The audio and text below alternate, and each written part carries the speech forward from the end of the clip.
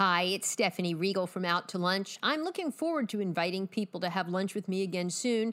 Till it's safe to do that, let's revisit this conversation from pre-COVID days. Major support for Out to Lunch is provided by the law firm of Jones Walker, established in 1937 with over 375 attorneys in offices throughout the U.S., providing a comprehensive range of services to a local, national, and international client base. JonesWalker.com. And by Hancock Whitney. Hancock Whitney is here for families, here for businesses, here for communities during this challenging time. Visit HancockWhitney.com/COVID-19 for the latest. And by Shorten Associates, legal recruiters in Louisiana and Texas.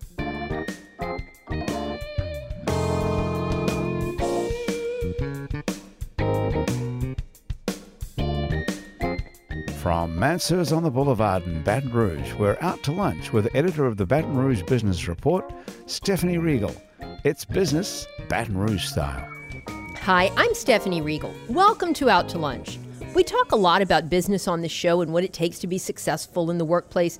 Today, we're going to focus on an aspect of business that typically doesn't get so much attention, but one that is critically important for so many reasons, and that would be ethics in business. How do you do the right thing when it might not make your company the most competitive or efficient? How do you choose between what's good for your shareholders and what's good for your soul? And what happens when your company or your boss asks you to cross a line for the sake of the bottom line? And once you cross it, can you ever go back? Joining me today is an expert in this arena. He is Aaron Beam, a former corporate executive turned felon who now travels around the country lecturing on ethics in business. It's a topic Aaron knows well. In the late 1990s, he participated in a $2 billion securities fraud scandal at Health South, the extremely successful Fortune 500 company that he had co-founded in the 1980s and helped lead as its chief financial officer. When the fraud was discovered, Aaron turned himself into the feds and later was sentenced to 3 months in prison, during which time he had an opportunity to reflect on what he had done. In the years since, he has taken those lessons learned and now tries to help others avoid making the same mistake. Aaron, it's a fascinating story. Your books and speeches on this topic are riveting. Thanks for being here today and joining us on Out to Lunch. Well, this is great. I just can't wait to dive into this food. It looks wonderful. The food is good. And joining me at the table with Aaron is Tom Ryan, a professor of theology and ministry at Loyola University in New Orleans and director of the school's Institute for Ministry, which has an extension program here in Baton Rouge. Tom is an expert on the Catholic Church and its teachings and has been nationally recognized for his research on the history of biblical interpretation, the history of spirituality and faith, and popular culture. He also speaks regularly on Pope Francis, who recently published a document on the call to holiness in today's world. And in that document, the Pope makes a special point about the call to holiness in business and the marketplace. Tom, it's a message I think a lot of people need to hear, and I think we'll have a lot of interesting things to discuss with Aaron. So thank you for being here today. It's good to be here. Aaron, I want to start with you. For those who don't know your story, Health South was the first a national chain of orthopedic hospitals and outpatient centers, and by the 1990s, it was one of the country's largest owner and operator of inpatient rehabilitative hospitals with a market value at one point of, I think, $12 billion, or so everyone thought. But in reality, Health South was perpetrating an accounting fraud, and you were part of it. What happened? Well, the fraud actually started on my watch. I guess the word greed, you can't not talk about unethical business behavior and not address the fact that it's many times motivated by greed. My boss, Richard Scrushy, totally controlled his board of directors. He gave himself millions of options, and he openly told the local television station that it was his goal to become a billionaire. Okay. And he would meet with the stock analysts every year and ask them, what do we need to do? What do we need to earn for you to keep a strong buy on our stock? And they would tell him, and he would always say, we can do that. It wasn't a problem the first 2, 3, 4 years, but down the road, it became very difficult to deliver what he was promising. The company did not get into financial trouble. He just simply overpromised what we could achieve. And when we couldn't achieve it, it was like, you guys fix the numbers. And so it started out little by little. Little by little, helping the numbers out. Why did I do it? Other than just being stupid, I was intimidated by Richard. He was a very forceful kind of guy, very intimidating. The company had become almost a cult type environment. And when the day came that he asked us to actually cook the books, I didn't have the courage to stand up and say no. Was there like a single moment or hour in that day where you said, this is a deciding moment? Oh, yeah. I'm crossing a line. It was the second quarter of 1996. We had missed our numbers pretty badly, and it was the first time he actually asked us to phony up the numbers. In the past, he had asked us to make accounting changes that were gray areas, and I could live with it. But in the summer of 96, my controller and I just said, we can't do anything else to the numbers. We got to report numbers below the street expectations. And he said no. Before I bring Tom into the conversation, were you worried at that point about getting caught? You know, in the moment that you do it, you really don't let that enter your mind. And I've studied a lot about this kind of things. And when people commit crimes like this, they don't really think about the consequences. Somebody texting while they're driving, don't think, I'm going to kill somebody.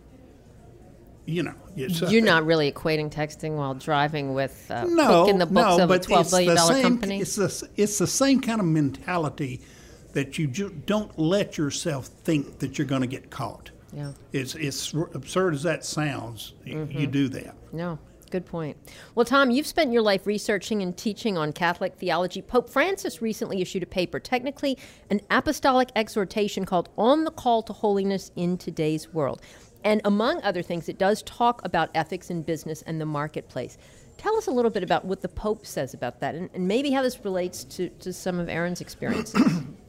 Well, I mean, one of the interesting things he says in general is people do make mistakes, and he recognizes, failures and mistakes in his own life, and encourages people to, that change and turn around is possible. So So he encourages people on those lines. That makes us all feel good. And I think that's part of his. He's a Jesuit, so his Jesuit spirituality is recognizing that. But the other thing is, I think people take the word holiness and say, that's for them, not for me. That's for religious professionals, spiritual professionals. And I think Pope Francis wanted to say, well, we're all called to this in some way. And maybe not to be heroes of holiness, but to live holiness in little ways, in relationships with our family, with our friends, in our work. So, so I think that's his ideas. He wanted to bring holiness down to the everyday and get people to think about that and its implications in people's everyday life. And how do we get that message out to people, particularly in the business community, where, as you say, they're not thinking, you might have better luck in an educational environment, for instance, in a school, but how do you get people in the business community to think more about this? You hire me as a speaker. Well, and what I would say is you would come take our program at Loyola. We offer a focus area, what we call marketplace ministry, so that gets people to think about their work in the world as a ministry. Yeah. So a lot of things are changing because of Enron, HealthSouth, WorldCom, the subprime debacle. Every major company now has a compliance officer. They typically at company meetings talk about ethics, something they didn't do in the past. And I think things are changing. Every company has a hotline where a whistleblower can be protected. So I think a lot of things are changing. And yet, ironically, I mean, it seems like there's more corruption at the highest levels of our government and all of these businesses that are connected to the current administration than we've ever seen, maybe since Warren Harding, maybe worse. You make a good point, and sometimes I get a little discouraged that what I'm doing is for naught, but you can't give up. You got to keep trying. 50 years ago, not everybody, but most people smoked. And it took a long time of pounding on people that it causes cancer and emphysema, that today, there are no ashtrays on this table. There's nobody smoking in here. So you can turn things around, but you have to work at it. Yeah, and I think the whole smoking thing is just a tremendous example of how you really can change whole attitudes.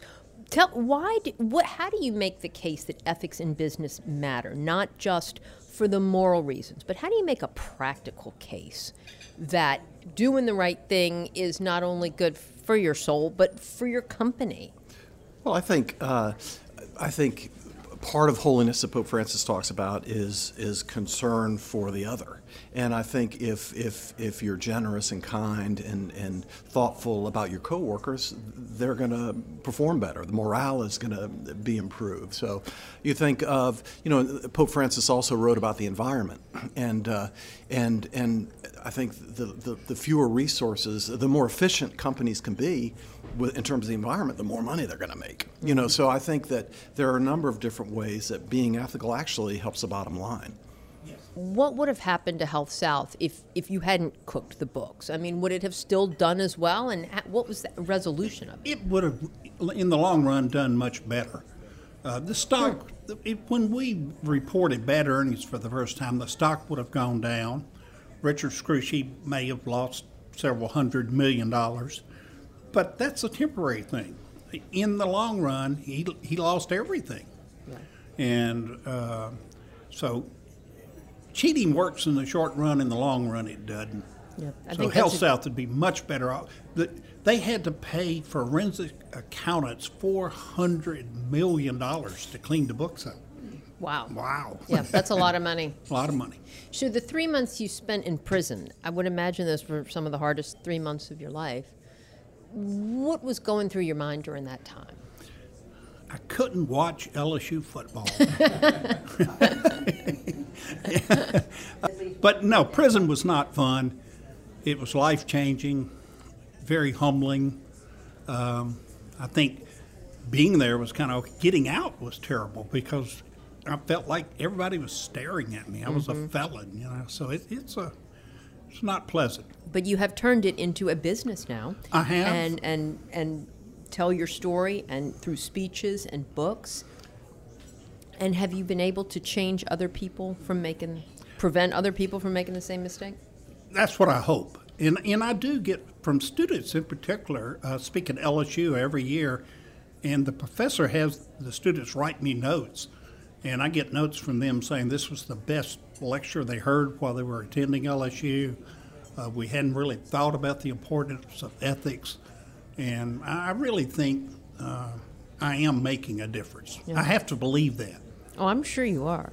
Tom, does Loyola teach ethics classes through its theology department? Absolutely. In fact, pretty much every program has some sort of ethics component, and so our program certainly does. And it's interesting. I have a quick prison story. We offer our program on site around the world, and one of the places we offered it was at Angola, at the state penitentiary in Angola, and we had eight or nine students pursuing a certificate, and we kind of saw the transformative things that you talked about, that people learning this stuff and growing and changing. It was really a powerful experience, and also someone with Pope Francis really had a rocky road early in his life and work with the Jesuits, and he was sent into a sort of internal exile because he wasn't doing such a good job as leader of the Jesuits, and that time for him, that exile for him was life changing, and I think he recognizes his own finitude, his own shortcomings, and so I think is humble and is willing to forgive other people as a result. What do you teach through the outreach courses, and what kind of certificate do I get? What would I do with a certificate like that? Well, you could get a master's degree or a certificate in theology and ministry, and like I say, what it does is it gives you a theological foundation to see your life as a journalist, as a professional, as a ministry. So see this radio program as a ministry, especially on this topic of ethics in business. So and so we give you a foundation, a grounding, theological support to do that sort of thing. Are a lot of people at Loyola University interested in the ministry and theology, or do they go for business or communications degrees or music? I know, Right. Around the world, we probably have about 200 students, including some number of sisters in Africa that we're working on a project with. And so we're not the biggest graduate program at Loyola, but we're, given all of our students around the world, we're a pretty large program. We'll be right back after this very short break.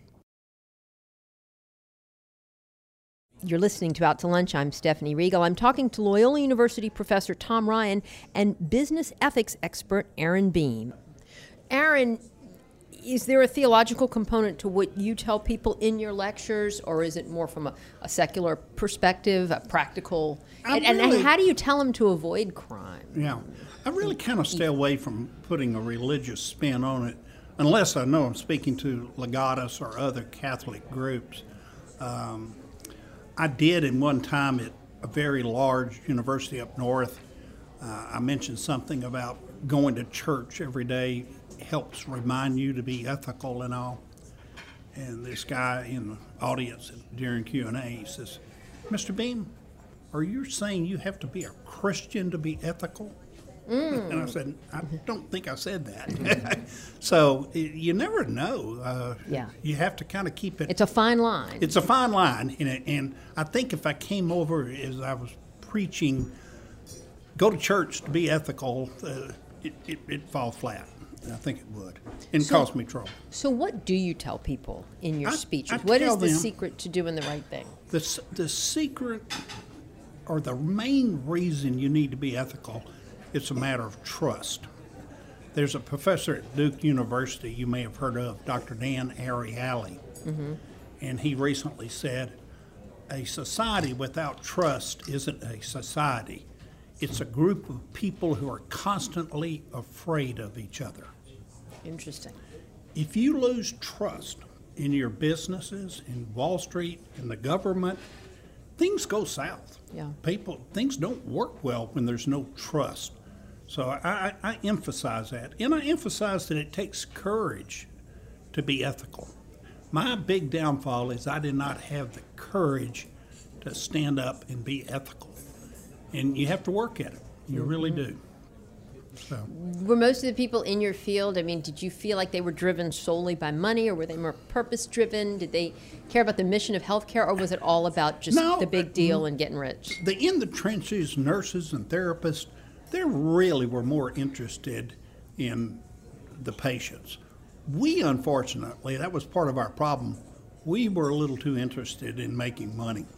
And that was a problem with the company. I'm sure that's so common. Oh, yeah, that's so common in corporate America. Tom, how did you get interested in your calling in theology and ministry? Was that what you wanted to be when you grew up, when you were little? I studied when I was in college, I studied in Europe for a year, and that was such an eye-opening experience to be in another culture and to get another way of looking at things. And I took a theology class over there, and it just was so mind-opening.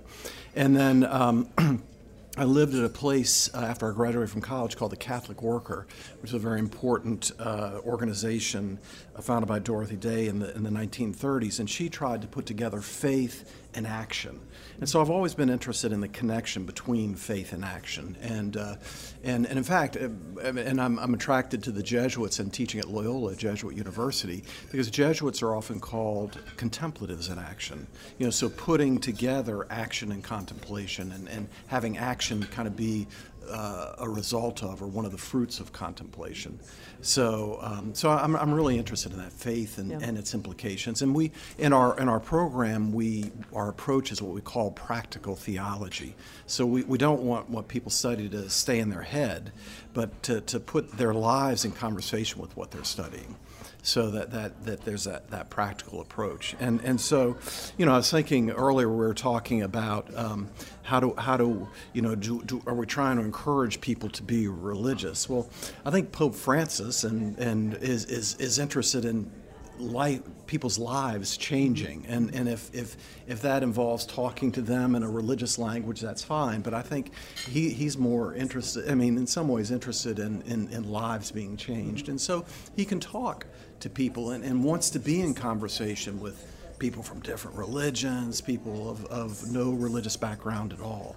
And so I think that's a good approach to things. And one of you were saying also earlier about you were talking about fear of and that's one of the things that Pope Francis talks about the most is not being afraid, not being driven by fear, but being driven by kind of passion and boldness. And he is, I mean, to so many, such a wonderful leader, and yet not somewhat controversial in the Catholic Church. I mean, in fact, because he has come out in front on things that so many who would rather turn the church back, just like people who would like to turn back the clock in this country. Well, I think what James Joyce said about the Catholic Church, here comes everyone, so and it's a big tent, and there are a lot of different people under the tent, so anybody's going to be controversial who takes a stand in a position in the Catholic Church. So I'm not surprised by that. But at least he's welcoming. He's welcoming, he's welcoming, and Jesus was controversial. He annoyed some people. But he is, and I think that the welcome to me is what is most encouraging.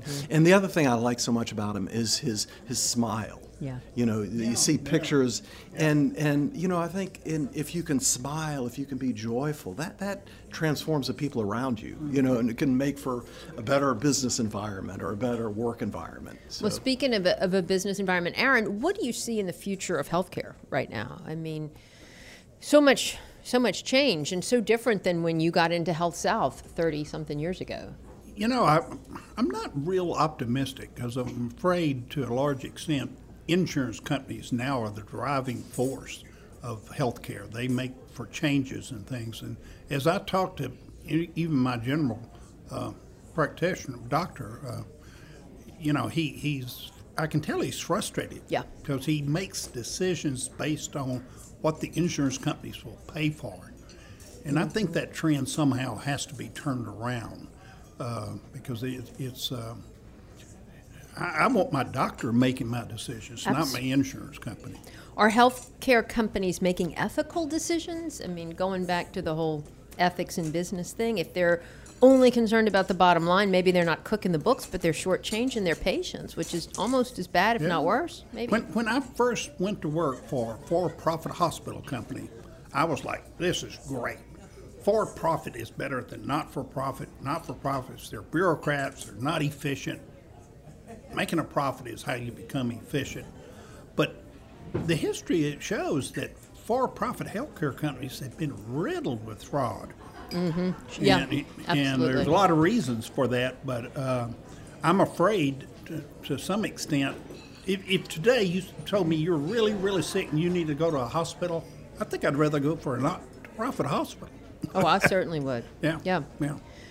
Well, Tom, I know the mission of the Jesuits is not healthcare, but education, and you teach a lot of young people. What do you see as a common thread with the millennials today, and where are they on ethics? You hear all the great things about millennials, and then some of the downside as well.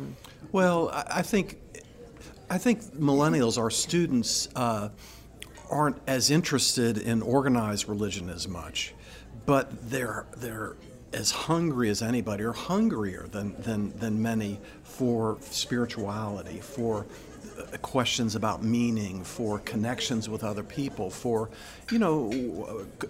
service work, things like that. So I think there's deep interest and deep concern and deep commitment to questions of ethics, to questions of meaning and spirituality and things like that. So I teach mainly graduate students at Loyola. But this past semester I taught a class of undergraduates, and they really confirmed that. It was a little more difficult teaching undergraduates, but their energy and their interest was really energizing. So you're optimistic when you look towards the future and what you see in young people today? I am optimistic. And I think that one of the challenges for those of us who are not millennials is to listen to what they have to say, to listen to their concerns, and not put them in our boxes, but to try to understand them on their own grounds. And I think when we do that, there is room for optimism, and so we can learn from them and vice versa. That's good advice. Yeah.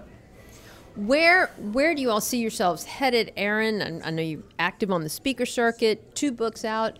What do you see yourself doing for the next 5 to 10 years? Do you have another book in the works? And I thought about writing a book about the opioid crisis because I saw that there's a lot of parallels with large corporate frauds and the opioid crisis because there's so many people that can be blamed, the doctors, the insurance companies, what have you, the addicts themselves.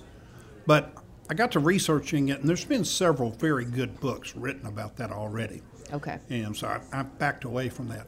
I might write a children's book that would deal with ethics. I think that'd be kind of fun. So I think that sounds like a wonderful idea. I'm thinking about that. Okay, excellent. And Tom, what about you and Loyola? So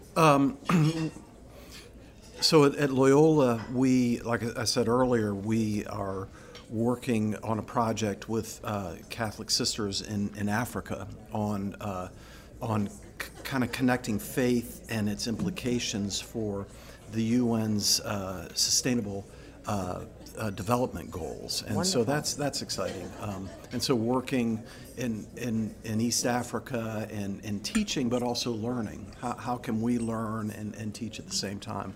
We also offer our program in Spanish, and so we want to expand that. And then we're getting more and more into online education, and that's a challenge. It gives people an opportunity, but one of the tricks is how do you teach ministry online, right, that involves personal engagement, and so we're working on that. And you've been developing some of those courses in that curriculum. Absolutely. Excellent. Mm-hmm. Well, Tom Ryan and Aaron Beam, thank you all so much for being here today. This has been so very interesting and really important, meaty things to talk about, and things that are very relevant to the business community and the marketplace. So, thank you for having us. Thank you, Stephanie. my guests today on Out to Lunch have been Aaron Beam, who has turned his prison stint for accounting fraud into a career on business ethics, and Tom Ryan, a professor of theology and ministry at Loyola University. The producer of our show is Grant Morris, our technical producer is Eric Merle, our associate producer is Peter Raschuti, and our Baton Rouge business consultants are Charlie D'Agostino and Ann Edelman. If you want to know what we all look like, you can find photos from this show on our website, itsbatonrouge.la, and on our It's Baton Rouge Facebook page. These photos were taken by Carrie Hosford, and you can find more of Carrie's photos at carriehosford.com. You can get this show and past episodes of Out to Lunch wherever you get podcasts and at itsbatonrouge.la. Out to Lunch is a production of INO Broadcasting for itsbatonrouge.la and WRKF 89.3 FM. I'm Stephanie Regal. Thanks for joining me. I look forward to meeting you again next week around the table here at Mansur's for more business Baton Rouge style on Out to Lunch. Major support for Out to Lunch is provided by the law firm of Jones Walker, established in 1937 with over 375 attorneys in offices throughout the U.S., providing a comprehensive range of services to a local, national, and international client base. JonesWalker.com. And by Hancock Whitney. Hancock Whitney is here for families, here for businesses, here for communities during this challenging time. Visit HancockWhitney.com/COVID-19 for the latest. And by Short & Associates, legal recruiters in Louisiana and Texas. Mitchell Foreman wrote and performs all the music on Out to Lunch. You can hear Mitchell's music anywhere great jazz is sold or streamed, and at MitchellForeman.com.